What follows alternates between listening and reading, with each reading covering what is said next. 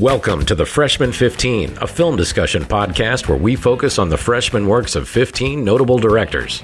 Here's what we do each episode. We talk about a different freshman film, what's good, what's bad, what themes and stylistics the director went on to use in later films, and what was kicked to the curb.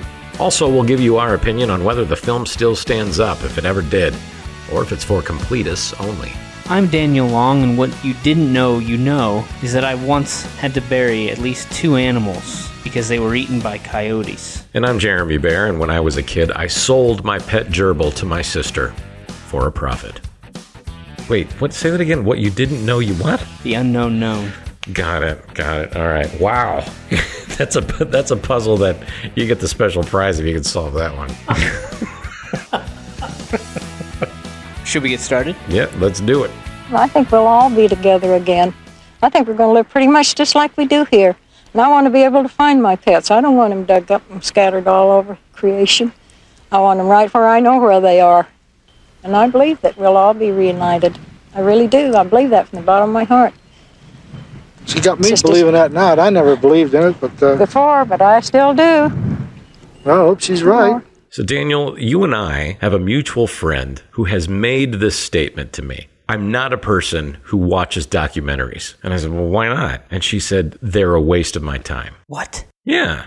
Okay, I get it. A lot of people aren't into documentaries, but it just seems like everyone kind of pays lip service at the very least to documentaries, right? I mean, you know, you don't want to be known as a person who doesn't watch them, even if you don't. But you know what, though? There's an honesty to that statement. And in that sense, I appreciate it, because what she said was, if I'm going to invest the time, 90 minutes plus, to sit down with a film, why would I want that to be some person that I've never met sitting down and yammering about something that happened in their life? I want a movie if I'm going to watch a movie. And you know what? I think that's actually a fairly common thought, whether or not it's expressed. Yeah, but documentaries are commonly associated with, okay, we're just going to provide you information. Like it's a news report or something. Yeah, I think so. I think maybe a lot of people do look at documentaries in that way. So that makes sense to me why people wouldn't want to watch that. Because if it's just about, oh, we're going to download this information to you, or here's a public service announcement that really lasts for 2 hours, then that doesn't sound appealing. Maybe the even more important question is, Daniel, Jeremy, the freshman 15, you're talking about 15 films. You're on episode 14, meaning you've got exactly 2 directors left. Why in the world would you want to spend one of your 2 remaining episodes on, of all people, Errol Morris? Errol Morris. And his freshman film, Gates of Heaven. I mean, but I don't think you can talk about film, at least how it is today. You certainly can't talk about documentaries, like today's documentaries, without mentioning his name.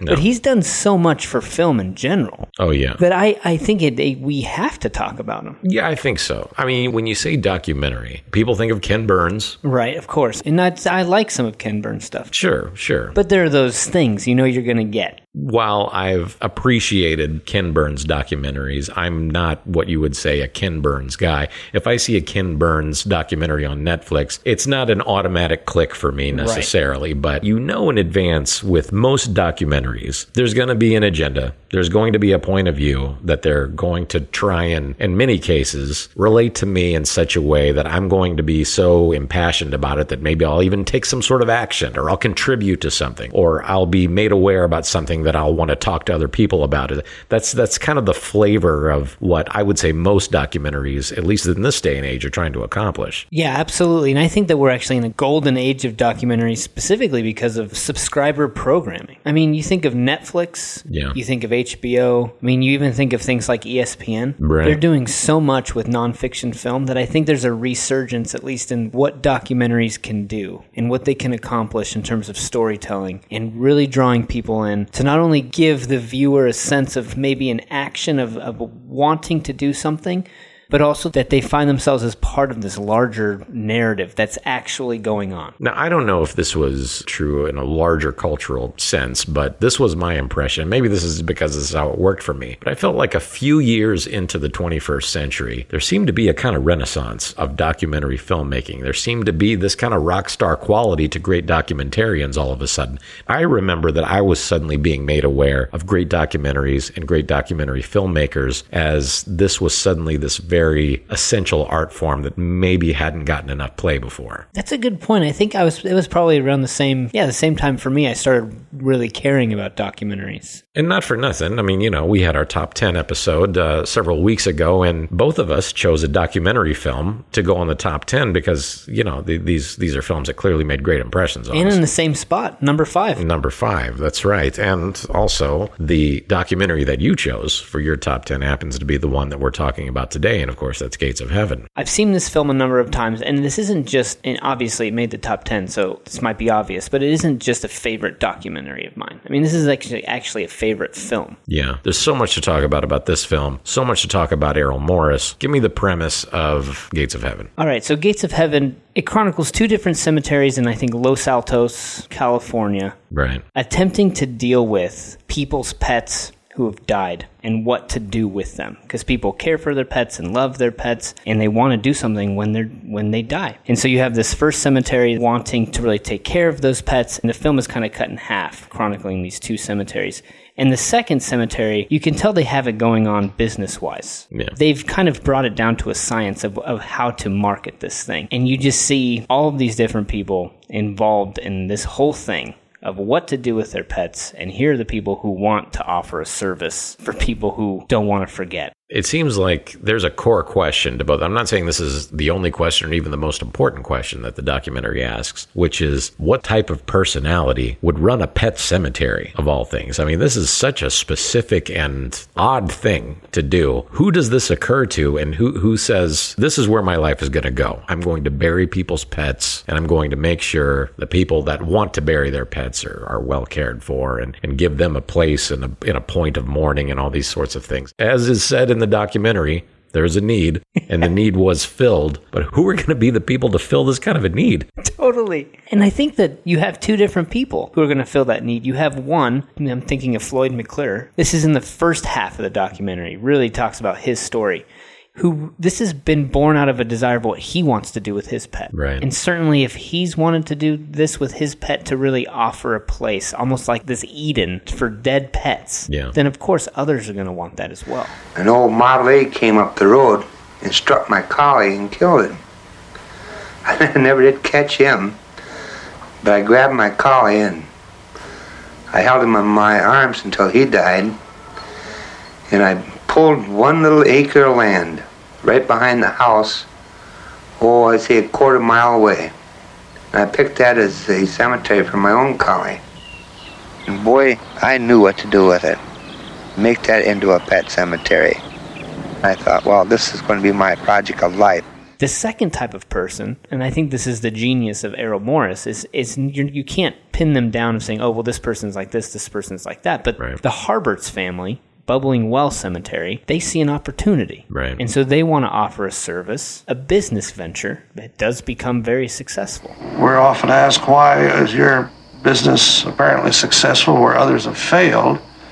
And the only answer that I can give is a very obvious one, and that is that we have tried to follow sound business practices where it's quite obvious that other pet cemeteries that have now failed did not. So when was the first time that you saw Gates of Heaven? When you saw it, what was your impression? How did all that happen? I saw Gates of Heaven, it was in 2003, and I know the year because I remember taking a film criticism course. We watched a lot of different documentaries. And we watched Gates of Heaven, and then we also watched Fast, Cheap, and Out of Control. Oh, okay. My impression of Gates of Heaven at that time was, what did I just watch? Yeah. And I think it was fun to watch it with all these different people. We're watching it, we're laughing, we're dumbfounded at these people and who they are. Yeah. But then at the end, it's hard to make out what to do with this thing. You were laughing, though. Your first viewing of it with the group, it was a funny viewing. Oh, yeah. People were laughing. There was this sense of, who are these people? Yeah. These are such characters, right? And then I think it was the same for Fast, Cheap, and Out of Control and why we watched those side by side. I don't know why the teacher didn't choose Vernon, Florida, but the eccentricities of these characters. What am I supposed to make of these things? Why is there a film about this? Right. And we all had that similar experience, and so it was fun to watch it in that group. and to really be kind of asking the same questions of one another. Would you say that your connection to it, though, was pretty immediate, or did that take time? Oh, no, that took time. Yeah. Because I think I had to take time with Errol Morris. Yeah. And I think it took watching more of his films to actually kind of see not just what he's doing, but what really good documentaries do. Right. And I think once that kind of clicked, then I was able to kind of go back and watch these with these things in mind. So I work with a group of people who like movies, and they were going on like a staff trip together, and they asked me, because I was a film guy apparently, they said, well, what films would you recommend? Oh man, I feel like I know where this is going. No, totally. And I was like, well, I'm really into this movie right now called Fast, Cheap, and Out of Control. I think it's a really fun, it's a great movie. Right. And I didn't think that they would pick it. Like, I thought that they would quickly realize this might not be the movie to watch. Yeah. In like a staff outing. Yeah, but who's seen it? I mean, you know what I mean? True. Like, how are they supposed to know? Right. So they pick it, they watch it, and I've gotten shit for it still to this day. Like, I can't recommend movies because of that. So I don't know what that says about me. So to answer your question, over time, my love for Errol Morris, specifically for Gates of Heaven, has grown. And that's with every one of his films that I've rewatched. Oh, really? Yeah. When did you first see it? Appropriately enough, I actually won the movie in an auction that was to benefit a farm sanctuary animal rescue. That's not true. That's true. That's true. What the hell? Are you serious? Yeah, it's true. My wife she is a vegan. She's an animal rights activist. She's been this way longer than I've known her. There's an organization called Farm Sanctuary. We still contribute to Farm Sanctuary, and they do great work. Factory farming is, frankly, one of the great evils of our contemporary culture, and it's responsible for so many different health issues and cruelty issues. And one of the things that Farm Sanctuary does is they rescue discarded animals from factory farming situations, and they rehabilitate them, and they do a lot of great work. Oh, wow. Yeah. We went to an event to benefit Farm Sanctuary, and this was one of the things that they had, sort of a silent auction, and I was aware of Errol Morris, and there was a box set of all of his earliest work, none of which I had seen. I won that auction, and I said, great, let's check out early Errol Morris. That's amazing. So you won a catalog of stuff. Yeah, I mean, it was a few films, but yeah. Took it home, put in Gates of Heaven, didn't know what to expect, since that was the film of the set that had something to do with animals. I'm sure that's why it was included in that auction. My immediate feeling was, what the hell is this? Right. I mean, it was kind of funny, but I just didn't get it. I didn't understand what I was looking at. It just seemed so pointless, quite frankly. I had seen a couple of other more recent Errol Morris documentaries. And by the way, this is 2004, 2005, around that area. I think the first Errol Morris documentary I'd ever seen was probably the Stephen Hawking one. What is it, A Brief History of Time? Right. So, which I really enjoyed, but I don't know, I just didn't really understand why I was supposed to be invested in these people. And I'll admit it, while I kept my affection for Errol Morris, I shelved it for years. I returned to it years later, and it was a real discovery. Not because I thought, oh, I get it now. I mean, I did feel that way. But even more than that, I had become enough of a fan of the art of documentary in general. Okay. I was able to recognize how subversive Gates of Heaven actually was. And I think there's really no better adjective to describe that film other than just, it is a subversive movie. It's a really good point. And also, to kind of move away from the film specifically and to just make note of what you said. I just love that story because I do think that there are certain times when we just watch something or we encounter something that we saw before and it hits us in a totally different way. Yeah. And I feel like there's something about Gates of Heaven that it breaks these documentary rules. I'm not enough of an expert in documentary filmmaking to be able to say this for sure, but I feel like the art of documentary, when Gates of Heaven was made, which was in the late 70s, right. I don't know that the rules of documentary filmmaking were quite as established. I can tell you that whatever was established was certainly even then being subverted by Gates of Heaven. Oh, yeah. In fact, it's at this point a pretty famous story that Errol Morris and Werner Herzog which is great. He eats his shoe? Yeah, so the bet was between Morris and Herzog, of course, who went on to become a terrific filmmaker in his own right. If Errol Morris was, within a certain period of time, able to successfully make a feature documentary on the subject of pet cemeteries, he would eat his shoe. And of course, Werner Herzog then did make his own short documentary about the process of him preparing and then eating his own shoe, which I think you can even, it may even actually be on Filmstruck or I think it is on Filmstruck. Yeah. And it's very interesting. I mean, he boiled it for like 5 hours. Yeah. With some garlic and tomato sauce or something. It's crazy. I didn't mean to eat this shoe in public. I intended to eat it in the restaurant, but I was pushed a little bit into it, and it makes sense to some extent because it should be an encouragement for all of you who want to make films and who are just scared to start and who haven't got the guts. So you can follow a good example. Gates of Heaven achieves this subversion. Part of the art of documentary filmmaking is you begin with a point of view. Right. You begin with an agenda. I'm out to prove that A plus B equals C. So I know that C is where I need to arrive. So that means I need to get a lot of material on A and a lot of material on B, and I need to make them add up so that when that equal C moment comes, at whatever point it comes in this documentary, there's just going to be this satisfying quality to it.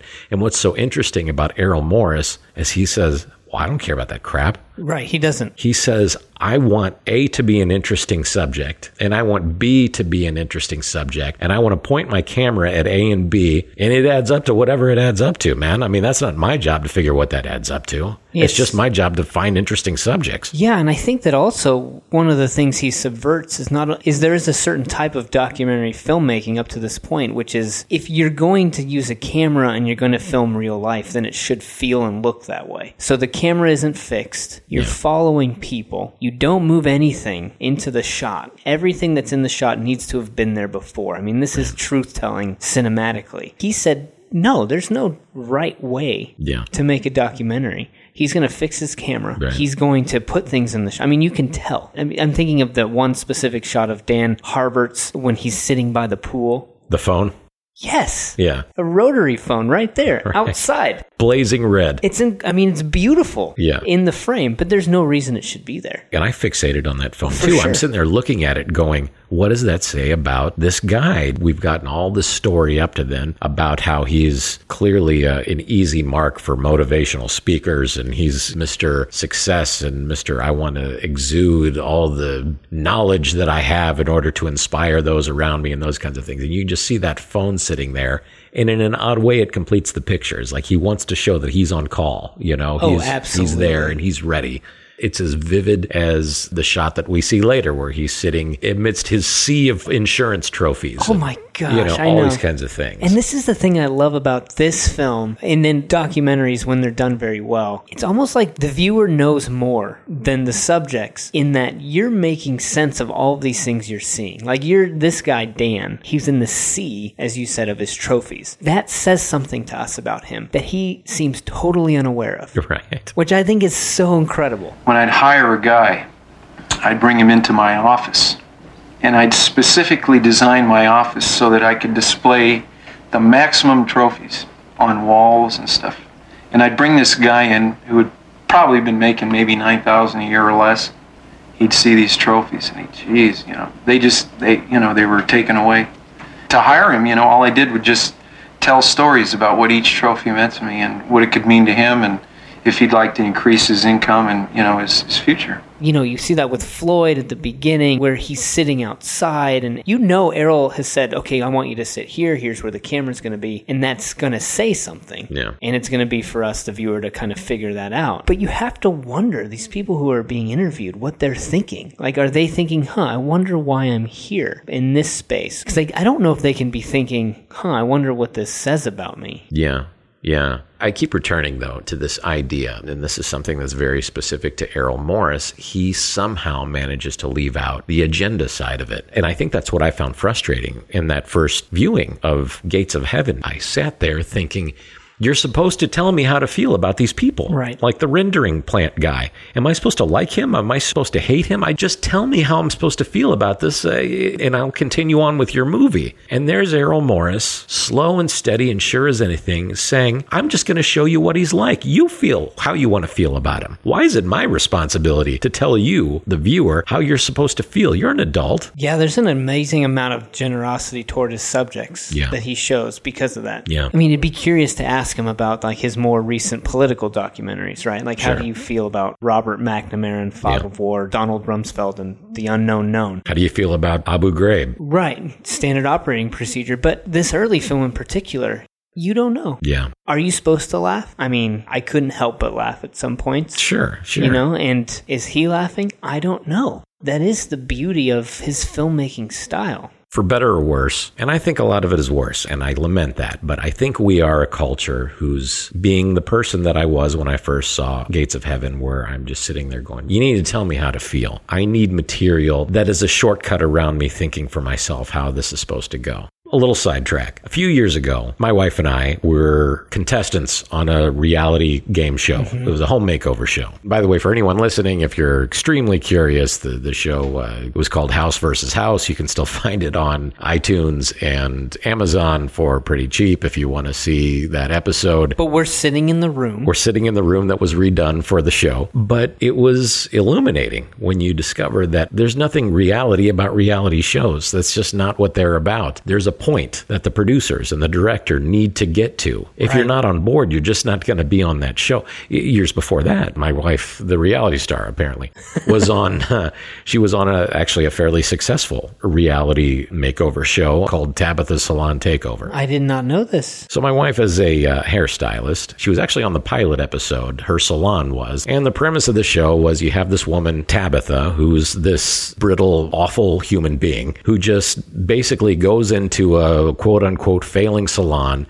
and just screams and is an asshole to the staff and kicks their ass for 45 minutes. And then miraculously at the end of the episode, the salon is turned around and it's a successful salon. And, well, the fact of the matter is, it's a construct. Right. And my wife, Carrie, was in the position of she would sit down for these talking head interviews and she would be asked, how do you feel about what your boss just said to you? And she would answer, oh, well, yeah, I mean, I know what she meant though, and it probably sounded bad, but you know, it's no big deal. And the producers would say, yeah, but that was kind of mean, wasn't it? And she would say, no, well, I mean, but she actually even apologized right after. It's not a big deal. And the producers would say, but what if she meant it? How would that make you feel? Oh my goodness. And she would say, but she didn't. And the producers, finally exasperated, would say, do us a favor, just say that she meant it. Oh my God. Now, how do you feel? And my wife, being my wife, who's a person of terrific integrity, just wouldn't do that. Well, they get the show that they want to get. And in particular, a coworker of hers, our friend Jennifer, Tabitha, makes a comment to Jennifer and she just starts bawling. And then we cut to Tabitha in a talking head interview and she's talking about, oh my gosh, I hate people that cry at the drop of a hat. It's so gross. Well, the real story is, as my wife told me, you know, even on the day that happened later on, Jennifer was actually getting verbally abused and berated for almost an hour straight until finally she couldn't take it anymore and she started crying. Wow. But they edited all that out, so you don't know that.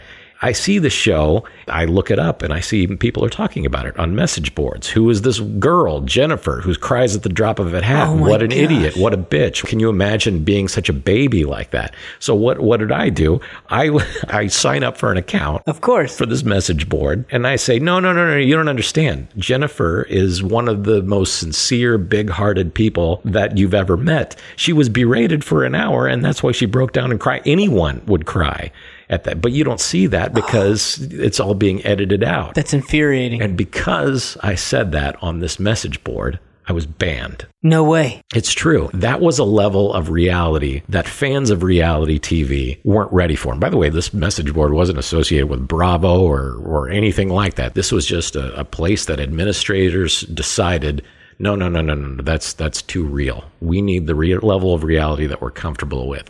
Now, I know that was a long story, but I tell that story to illustrate the point that, for me, Errol Morris is, I think, one of the most important filmmakers we have. We live in the culture of the reality TV. For sure. And Errol Morris says we need to stop being that culture. We need to be the culture who listens, who who thinks, who assesses for ourselves from an adult, mature, measured perspective. What is it we think and what do we feel about this world around us? This isn't something he's going to manufacture. He's not going to give you your opinion. He wants us to figure it out for ourselves. And that's something I think it's invaluable. I think that's an important point, and I think that's a really good story to illustrate. There's no more important time than now that we need storytellers, filmmakers, truth tellers like Errol Morris. Right. What he's trying to get at, what that truth might be, is really who people are, not who they're manipulated to be or they're suggested they be. Right. And this is the thing about Gates of Heaven I love in all of his films. If you keep a camera on someone long enough and you have a conversation with them, at some point you will get them. Yeah. They will become almost uncovered. Or at least he will. Yeah, for sure. At least he will. I actually wrote down this quote that I read in an interview that he talks about truth. And so he's talking about documentary film. And he says, it's not that in documentary film we find truth with a big T. We investigate and sometimes we find things out and sometimes we don't. There's no way to know in advance. It's just that we have to proceed as though there are answers to questions, as though, in principle, we can find things out. Even if we can't, the alternative is unacceptable. Yeah. He's pursuing something, and I've heard him say this multiple times in conversations or interviews, is he's like, truth isn't a thing as much as it is a pursuit. And I really like that, that it's actually in the pursuit that we are telling the truth, that we're finding the truth. Yeah. You see that in his movies. And it's a risk to do that. Totally. I think that's important to note because when you decide that I'm going to find interesting people or people with an interesting story, I'm just going to point my camera without an overt agenda, you're taking a big risk. And the reason I know it's a risk is because I think it's safe to say it hasn't paid off for him every time. You mentioned earlier the Rumsfeld documentary. It's not a great documentary. No. Not because it's not the recipe for a great documentary. I think it's the recipe for a brilliant documentary. In fact, I was chomping at the bit to see that thing when it came out, and I did, and I thought, well, you got to be kidding. That was it? Right. It's the picture of a withholding relationship, in a way. And in that sense, it's an interesting character study of Donald Rumsfeld. Critics might even say of the Bush administration in general, right. But you have Errol Morris on one side, Donald Rumsfeld on the other, and I don't even think there's nothing combative necessarily about the questioning, but it's let's get under that. Let's take the statement that you just said and let's get under that. And there's Donald Rumsfeld who, he may be a lovely individual, but he said, no, party line, party line, party line, party line. And that's what we get for the duration. We find out nothing. Why the obsession with Iraq and Saddam? Well, you love that word obsession. I can see the glow in your face when you say it. Well, I'm an obsessive person. Are you? I'm not. I'm cool. I'm measured. And it's true. And there's something even true about that refusal. Yeah, and that's why, and that's why Errol Morris named the movie what he named it, The Unknown Known. Is that what it's called? The Unknown Known. Which comes directly out of a statement from Donald Rumsfeld. And really, even just the title of the film is Errol Morris's frustration of, I don't know what more I can do. We've been together for days and days and days, and you won't give me anything except for these enigmatic statements that don't really point to anything. There are known knowns. There are things we know we know. We also know there are known unknowns. That is to say, we know there are some things we do not know. But there are also unknown unknowns. The ones we don't know, we don't know. Excuse me, but is this an unknown unknown? I'm not. Several unknowns, and I'm just wondering if this is an unknown. I'm not going to say which it is. While that particular documentary I don't look at as a success, I think it actually points to the success of his overall approach, though. I'm going to leave this open. I'm going to let the story be the story. I'm going to let these people tell what they're going to tell. And nowhere is that truer than in Gates of Heaven. I mean, I think you see that, or at least it comes into play with Phil, the youngest son of the Harberts family, in that he's describing his life. What seems like both of these kids, Dan and Phil, it seems like their lives are in some ways, they're failures, at least in their own sense. They're in a place they wish they weren't, or they think that they could be someplace else. Yeah. I feel bad for them, But then I also feel like they're totally missing out on what they do have. Like they have this whole life ahead of them in terms of what the family business. Then you have the dad who's not sure of how the sons are going to treat the business when he's gone because he's kind of getting old, and they don't ever necessarily talk together. But you see from these different interviews this potential dysfunction in the family. Right. And you're kind of left to make of it what you will. Yeah. And almost kind of create, at least I did this, a potential future of what it would look like. Yeah. I think Phil even mentions, I'm younger than Dan. I'm sure it's hard on him that he's got to take orders from me in a way, but that's the way it went. Right. He went off and decided to be an insurance man for a while, and that's the way it worked out. And just knowing Dan's personality, that it makes him crazy that he has to essentially work for his little brother who's a fuck up. And just wants to play the guitar. Yeah. In one of the most astonishing moments ever put in a documentary, we see Phil talking about his music career and talking about his love for music. And we cut, and there he is with his axe. Oh my gosh. On the top of a hill, just shredding away. Oh, yeah. For no one except a bunch of dead pets in the valley below him.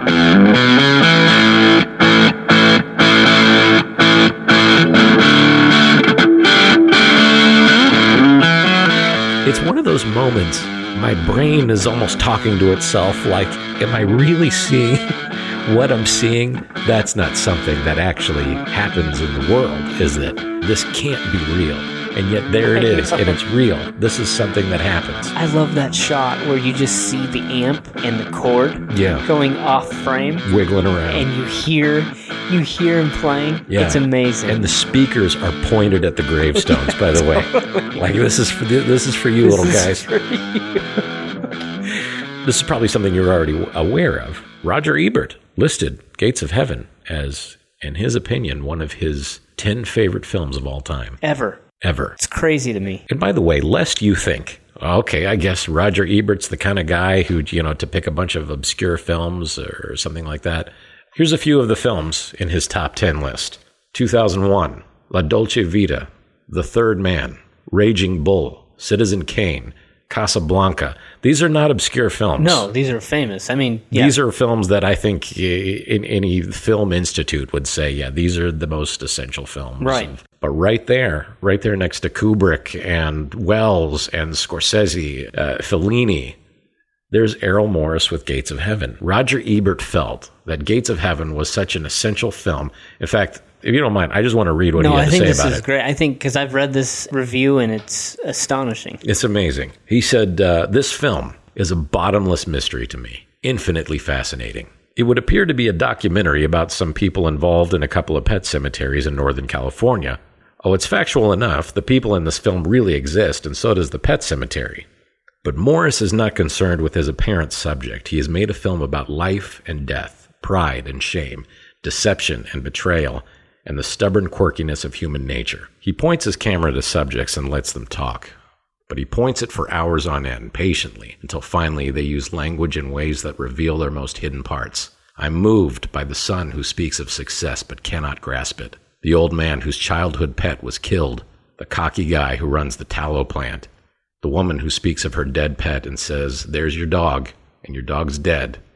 But there has to be something that made it move, isn't there? And those words is the central question of every religion. And then, in the extraordinary centerpiece of the film, there's the old woman, Florence Rasmussen, sitting in the doorway of her home, delivering a spontaneous monologue that Faulkner would have killed to have written. Oh, it's beautiful. It's beautiful. It's beautiful. It's so beautiful. But that lady's monologue is so truthful. And that's the thing, that's the layer that I feel like Errol Morris gets at, which is such compelling film. You have the top layer. And the top layer is, okay, I'm sitting here, I'm in front of a camera, I'm a little nervous, a person is asking me things, I'm going to tell them the kinds of things I assume they want to hear. And then there's the layer below that. Right. The layer of, I'm going to give great insight about these things that only I know about because they have to do with my life. And I think if these things are heard, then this is going to be compelling filmmaking. And that's where many documentaries stop. Mm-hmm. But Errol Morris says, there's another layer, though. And the layer that's underneath that is, I'm not going to try and do anything compelling. I'm not going to try and give in to any nervousness or anything like that. All I have left is just bald truth about who I am and how I feel. And you have this little old lady who's talking about the pets that have died and her son that won't visit and the way she's treated by the people in her life, even though she's not in a physical position to do anything about it. And she bounces around and she ping-pongs, and it's this almost this Joycean stream of consciousness. So beautiful. But it's incredible. And you know that you're not just watching a film and you're not just watching someone who's aware that a camera's in front of you. You're watching the inside of someone's head. And it's something that we're lucky to have. Boy, if I could only walk, if I could only get out, drive my car. Yeah. And my son, if he was only better to me. I don't know. These kids. Sometimes the more you do for him, he's my grandson, but I raised him from 2 years old. And my husband always told me, he says, Mama, someday you're going to be sorry. That was a car, huh? Oh, boy. He says, some days you're going to be sorry. You see how it happens? Things. She's so aware of the world around her. The camera at this point, it seems like is gone. I mean, she's not talking to that anymore. Yeah, as you said, she's simply being Florence. Yeah. As we might encounter her on any given day, and we were to ask her a question and spend enough time with her, we might get that Florence as well. And I think that's the thing about Errol Morris that's really profound for me. Documentaries, when done well, is it really does reveal the power of listening. Because I don't think that good documentarians look at the people they're interviewing as subjects. Yeah. They're not. They're people. That's what I get from his films. And these people I would never think to be interested in. I learn about them, their lives. I learn about their interests. And all of a sudden, I'm interested. Yeah. I'm almost feel like part of their lives in that way. There's a hypnotic quality to Gates of Heaven, and I don't know how else to put it. You get lost in this movie, and I don't even mean just like, oh, I'm so into the story that I just, I'm completely lost. I don't even mean that. I mean that I had to keep rewinding parts of this movie because I realized I was just sort of dazed by it. I was dazed by the personalities, just the words and the language and those kinds of things. And I was just kind of floating in the language much more than I was necessarily, beat for beat of the stories they were telling. I mean, they're interesting stories, don't get me wrong, but you have that kind of, it's strange. I almost have this kind of like the feeling of that I had when I was a little kid going to the library or something and listening to the reader read the story that week, where it's like, I don't know all these words. I just know that something is being told to me and I'm immersed in something. Comprehension is kind of part of it, but it's also just kind of, I'm just in the fluid of all this. Right.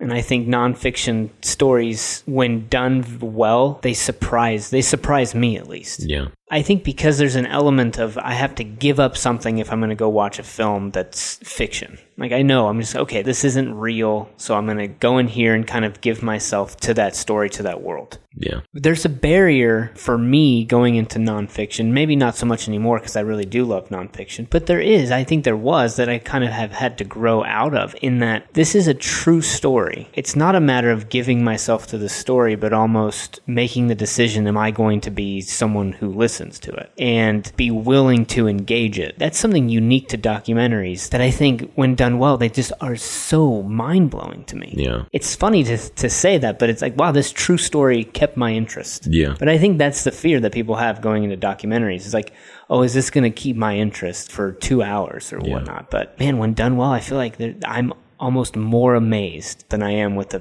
fiction film. Yeah. Because for that reason. In an abstract kind of way, it actually leads into the next question, which is, are there things in Gates of Heaven that Errol Morris did that he probably wouldn't do later? Or are there things that just maybe didn't work so well? The moments for me that I thought felt a little bit, I don't know if the contrived is the right word, but it felt like I was supposed to make something of them, which I think is different than what I felt like the rest of the film was giving me. And that's actually more specific to the Dan character, to Dan Harberts. The moments when he's working at the cemetery. commentary where he's like mowing the lawn that almost felt a little bit, I don't know if manipulative's the right word, but I'm just like, oh, okay, well, how am I supposed to think about this? I feel like this is like, these are inserted shots for a reason. Like, it's the same way, I guess, about Phil's shot with a guitar.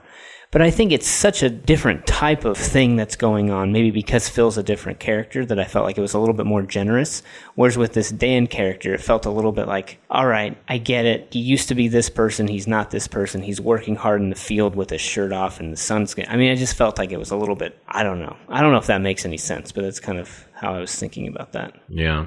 I think you have Gates of Heaven, you have Vernon, Florida, and they're of a similar level of polish, which is to say, not much, you know? Now, that's not to say that they're not compelling. I mean, the characters in them are just so odd, and you don't forget these characters. But Errol Morris went on to, I think, take that Errol Morris thing that he does, and I think he added lots and lots of polish and flair, and he geared it more and more for contemporary audiences and those kinds of things, whereas in Gates of Heaven, it's so much an experiment, you know? Right. I mean, that's just how it feels to me.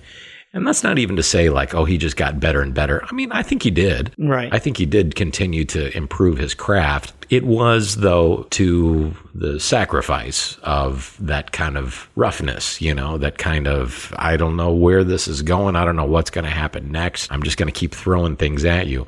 Whereas by the time you get to Fog of War or Standard Operating Procedure, it's such a well-oiled machine that, you know, you're just on this incredible ride. And that's in a general sense. Right. Something that's much more specific is, well, quite frankly, in a word, Philip Glass. Right. The partnership with Philip Glass, to me, is it became just part of the character of Errol Morris for a long time. I feel like. You can't divorce those two. Yeah, that just wasn't there. Well, there was no music in Gates of Heaven. Except for Phil.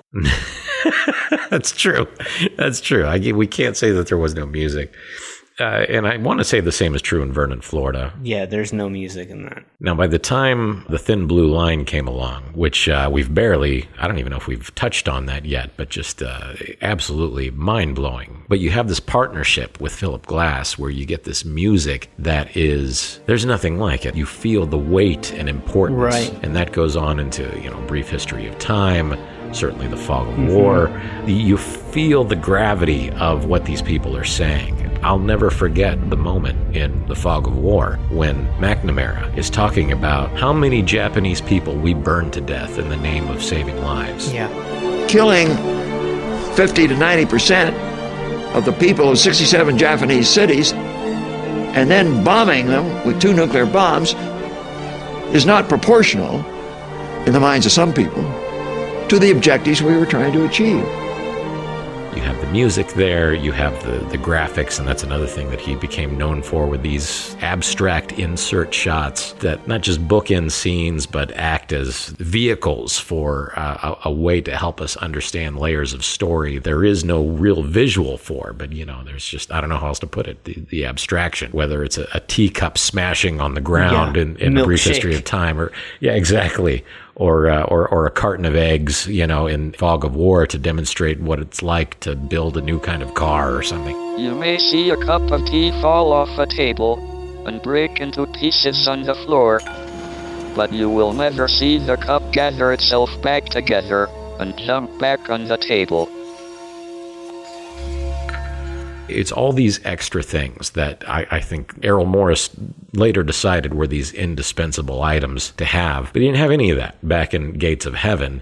And I don't want to say the movie suffered for it necessarily or anything like that, but put it this way. I'm glad that he did add those things in as he continued on with his career, because it added such character to the films in a way that was pretty indispensable, I think. So really, I mean, Gates of Heaven, Vernon, Florida, even Fast, Cheap, and Out of Control, there's not a lot of investigative reporting. In Fast, Cheap, and Out of Control, you have him showing what these people do and like the ins and outs of their jobs. But really, these other films, like Thin Blue Line, Fog of War, The Unknown, Standard Operating Procedures, you have all these things that he does as a way of revealing his investigative reporting in some ways. Yeah. I guess I bring that up to say that I love his commitment to telling a story in a way that the story needs. That form, I guess, follows function. I mean, I guess I'm not disagreeing with you so much as I'm saying they're just such different stories that he's found ways to tell in really helpful terms.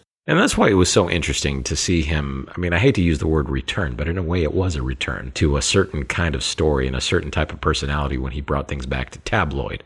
Oh my goodness, that film is so crazy. It's just the most bananas thing that you'll see, and I don't even want to try and describe it. You need to go watch Tabloid. Make your own judgments about it, because it's just this thing that it defies description or belief. Even. I will say, and that's a good point, I will say that like watching the trailer or hearing people talk about it didn't make me want to see it. I wanted to see it because it was an Errol Morris film, and I think that's the only reason why. Yeah. Like, I can't understand that story without watching that movie. Yeah, and I know I've mentioned this before, but it's a great event in our house when Errol Morris has a new documentary out. I put on Tabloid, and my wife said, "What is this?" And I read her the description. She's like, "Yeah, I don't know." Right. I said, "Honey, Errol Morris." She said, "Cue it up. Well, let's give it a shot."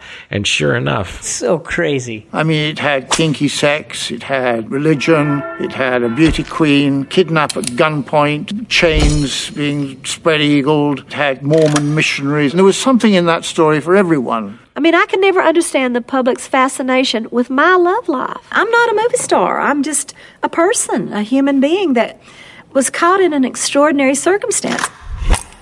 And I'll never forget the comment that my wife made to me after Tabloid was finished. She said, "Where can we see another film like that?" Yeah. And I said, "I don't think you can. There is no film like that.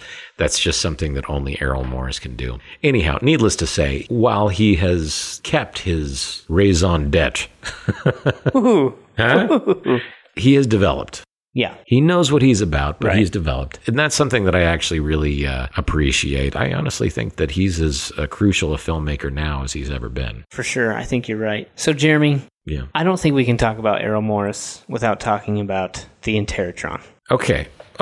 Describe for the audience what the Interrotron is. I don't even know how to describe it. Yeah. So here's how I'm going to describe it. I'm going to describe it by maybe what documentaries would have looked like before something like the Interrotron. So because you have a camera and you have an interviewer maybe sitting next to the camera talking to the interviewee, the person's never really looking into the camera. They're looking at the person talking. So Errol Morris didn't like that. He wanted people to look into the camera as much as possible. Sure. So he made this device where it's actually a video monitor of his face that the interviewee is looking at with a camera attached to the top of it so that the interviewee is actually talking to the face of Errol Morris, which is projected onto this monitor, being filmed in another location.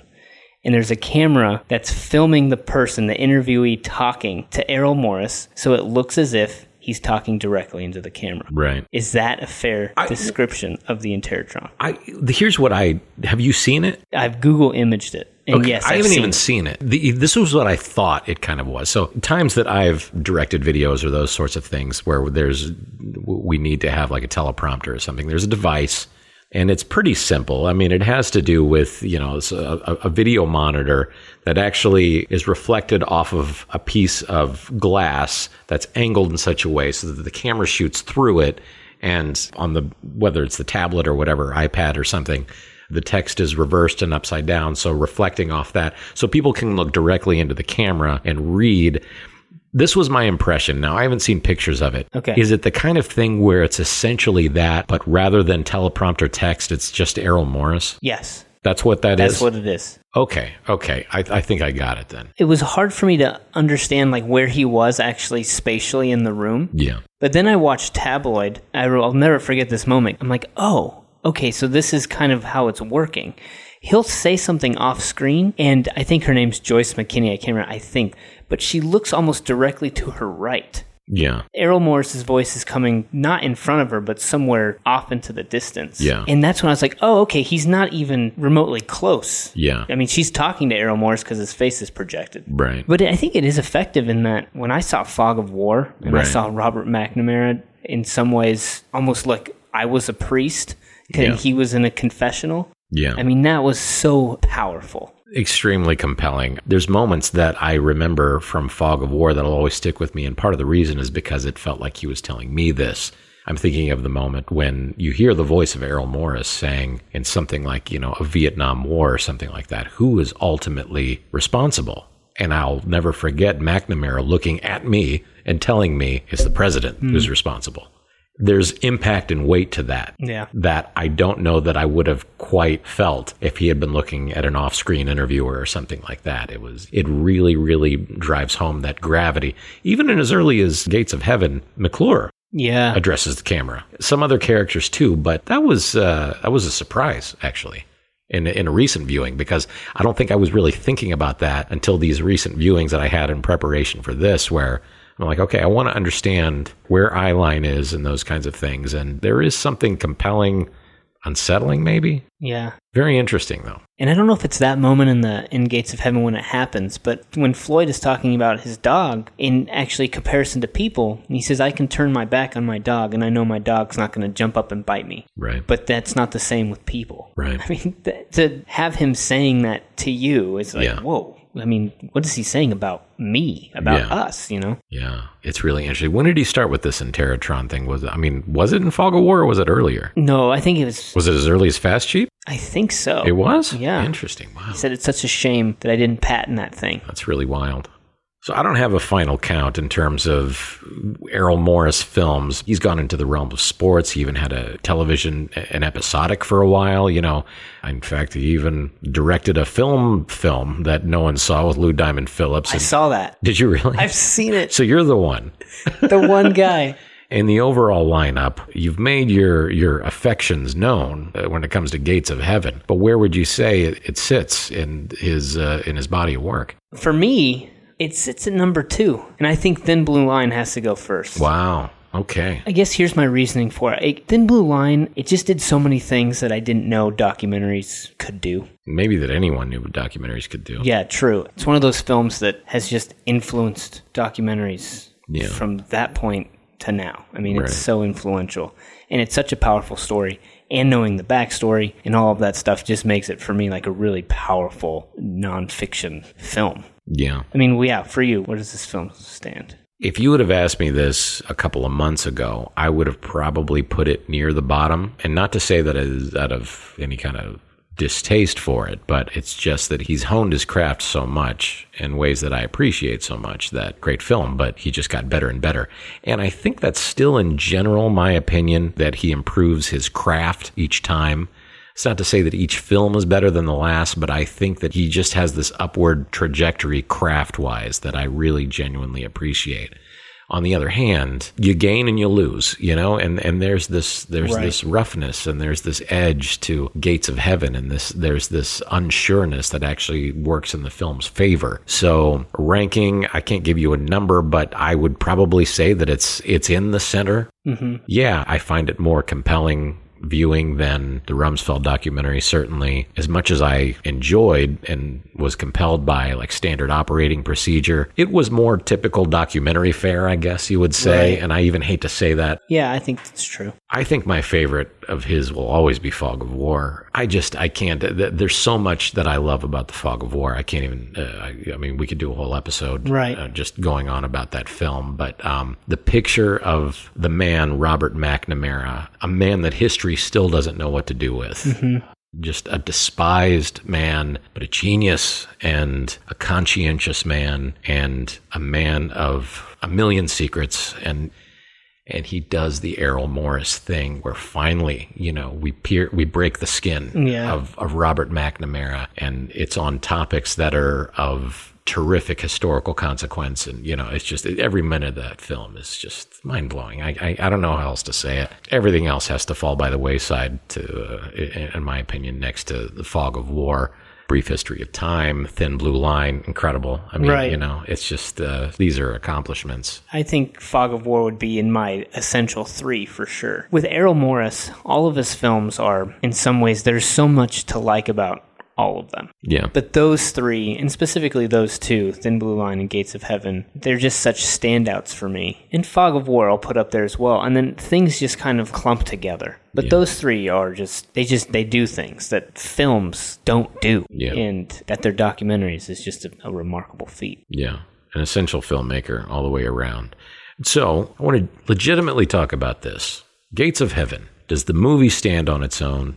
Is it a completist film? What do you have to say about that? I think it stands on its own, especially if we're talking about documentary films, because at that time, there just weren't films like it. And I also think that it's so important today because listening to people talk for periods of time and have them disclose themselves, and maybe not even being aware of it, but disclosing themselves while you're listening to them and you're getting a glimpse of who these people are and what this place is.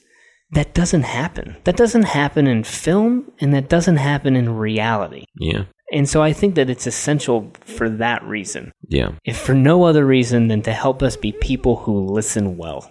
All right. I like that. In fact, that influences my answer. Not that I was going to say it's a completist film, but it's really interesting with I think Gates of Heaven, because to me the answer isn't readily obvious. Is this a completist film? And I think the reason that it's not readily obvious is because I just wish I could communicate to people that you're not going to get what you think you're going to get when you go to this movie, and you just have to know that. And I didn't know that when I went to it, and it took several journeys back to it to really grasp that in a way.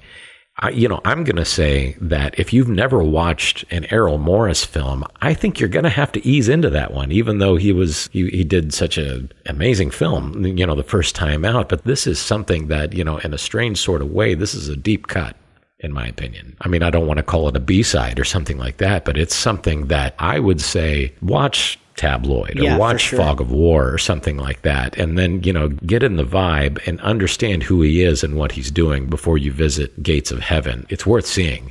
I'm going to say it's not for everyone, though, and that's a different answer than I would have said about I don't know, Blood Simple or Spinal Tap or something like that. I would say whoever you are, go see this film. It's great. Gates of Heaven, I think it's great, but it may not be for you. I would actually agree with that. Like, there's a certain level in which I think people should watch this film. Yeah. But I mean, I have no illusions that people won't give me shit about it. Yeah, well, especially with your Fast Cheap experience there. Totally. And I was in a film criticism course in which we watched this, so that was part of it, is we watched these films and we actually engaged criticism on it. If you watch this film and you just are like, whoa, what the hell was that? Yeah. And you don't give it a second chance, nor do you actually maybe read what other people have to say about it. Yeah. Or if you don't watch other Errol Morris films. I mean, I think easing into it is a good way to put it, but I also think it's one of those films to watch and to discuss and to talk about and to read about and to wonder what it was you just saw. Yeah. And I think that's fun. Yeah, you know what, man? I mean, that's the thing. When I first saw Gates of Heaven, I looked at it and said, does this guy, it's like he doesn't know what he's doing. Mm-hmm. And I went back to it later and I was like, oh, he knows what he's doing. But there is sides of it where you can pick at certain parts of it and go, okay, he didn't quite know what he was doing in this maybe, and in this maybe, and that kind of stuff. But I'm thinking of how long did that one newspaper spin and spin and spin before it finally, you know what I mean? There's certain things like that where it's just like, oh, buddy, come on. You gotta give us something, you gotta add a little oil into the works here to get this thing a little bit smoother, but that's part of it in a way, it's all this rough texture that it's part of the whole. But yeah, I mean, I think it's clear we both love the film, and I know we've said this kind of thing before. If you listen to this podcast, I'd say give it a shot, but it's a careful recommend for me. Okay, that's fair. It's not careful for me, but mostly because I want you to watch it, and then I'd love to talk about it. Well, I'd say that's it for this episode of the Freshman 15. Thank you for joining us. Gates of Heaven, challenging film, great film, especially according to me and definitely according to Daniel. See it, but be prepared that it's not your usual documentary fare, but that's a good thing. If you want to reach us to tell us what you think of this episode, Gates of Heaven, how much you didn't like it or how much you loved it, we'd love to hear from you. You can find us on Facebook, on Instagram. You can email us at freshman15film@gmail.com. If you have a moment, we'd love for you to rate us on iTunes. It helps people when they're searching for podcasts for the Freshman 15 to come up right away, so that'd be great if you can do that. And as always, we want to shout out to our friends over at Steelcraft. Born of a desire to see people come together over food and drinks, Steelcraft unites local eateries with a communal dining space in Long Beach. For more information, visit steelcraftlb.com. Now, Daniel, this is typically where we sign off, but I did want to mention very quickly that I'm sure it was lost on no one that this is the Freshman 15 podcast, and this episode that you're listening to right now is episode 14 of 15, meaning that we've got exactly one left. One left. Yeah. I can't believe that. Somehow we made it. We're nearing the end, and you're probably wondering, so what? Is this it? We hope you're wondering. What's episode 15? Who's the final director? What's the final film? Is this going to be an extra special something or other? Is it going to be a star-studded event? Are you going to be bringing in Carol Burnett and Johnny Carson and, who all? Well, probably not Johnny, I would imagine. That would be tough. Yeah, he's tough to book. Yeah, he's that's a hard get. But Carol Burnett, you don't know. I don't know. We know people. Yeah. None of them necessarily know Carol Burnett. Suffice it to say, though, while we prepare for our final episode 15, which is sure to be an extravaganza that you won't forget, we're going to take a little extra time, meaning typically it's the 1st and the 15th of the month that we release our episodes, but we're going to wait a full month. So March 15th is going to be episode 15, and I think I speak for both of us, Daniel, when I say that's an episode you're definitely not going to want to miss. Don't miss it. Well, again, we want to thank you for listening. I'm Jeremy Bear. And I'm Daniel Long. We'll talk to you soon. Bye.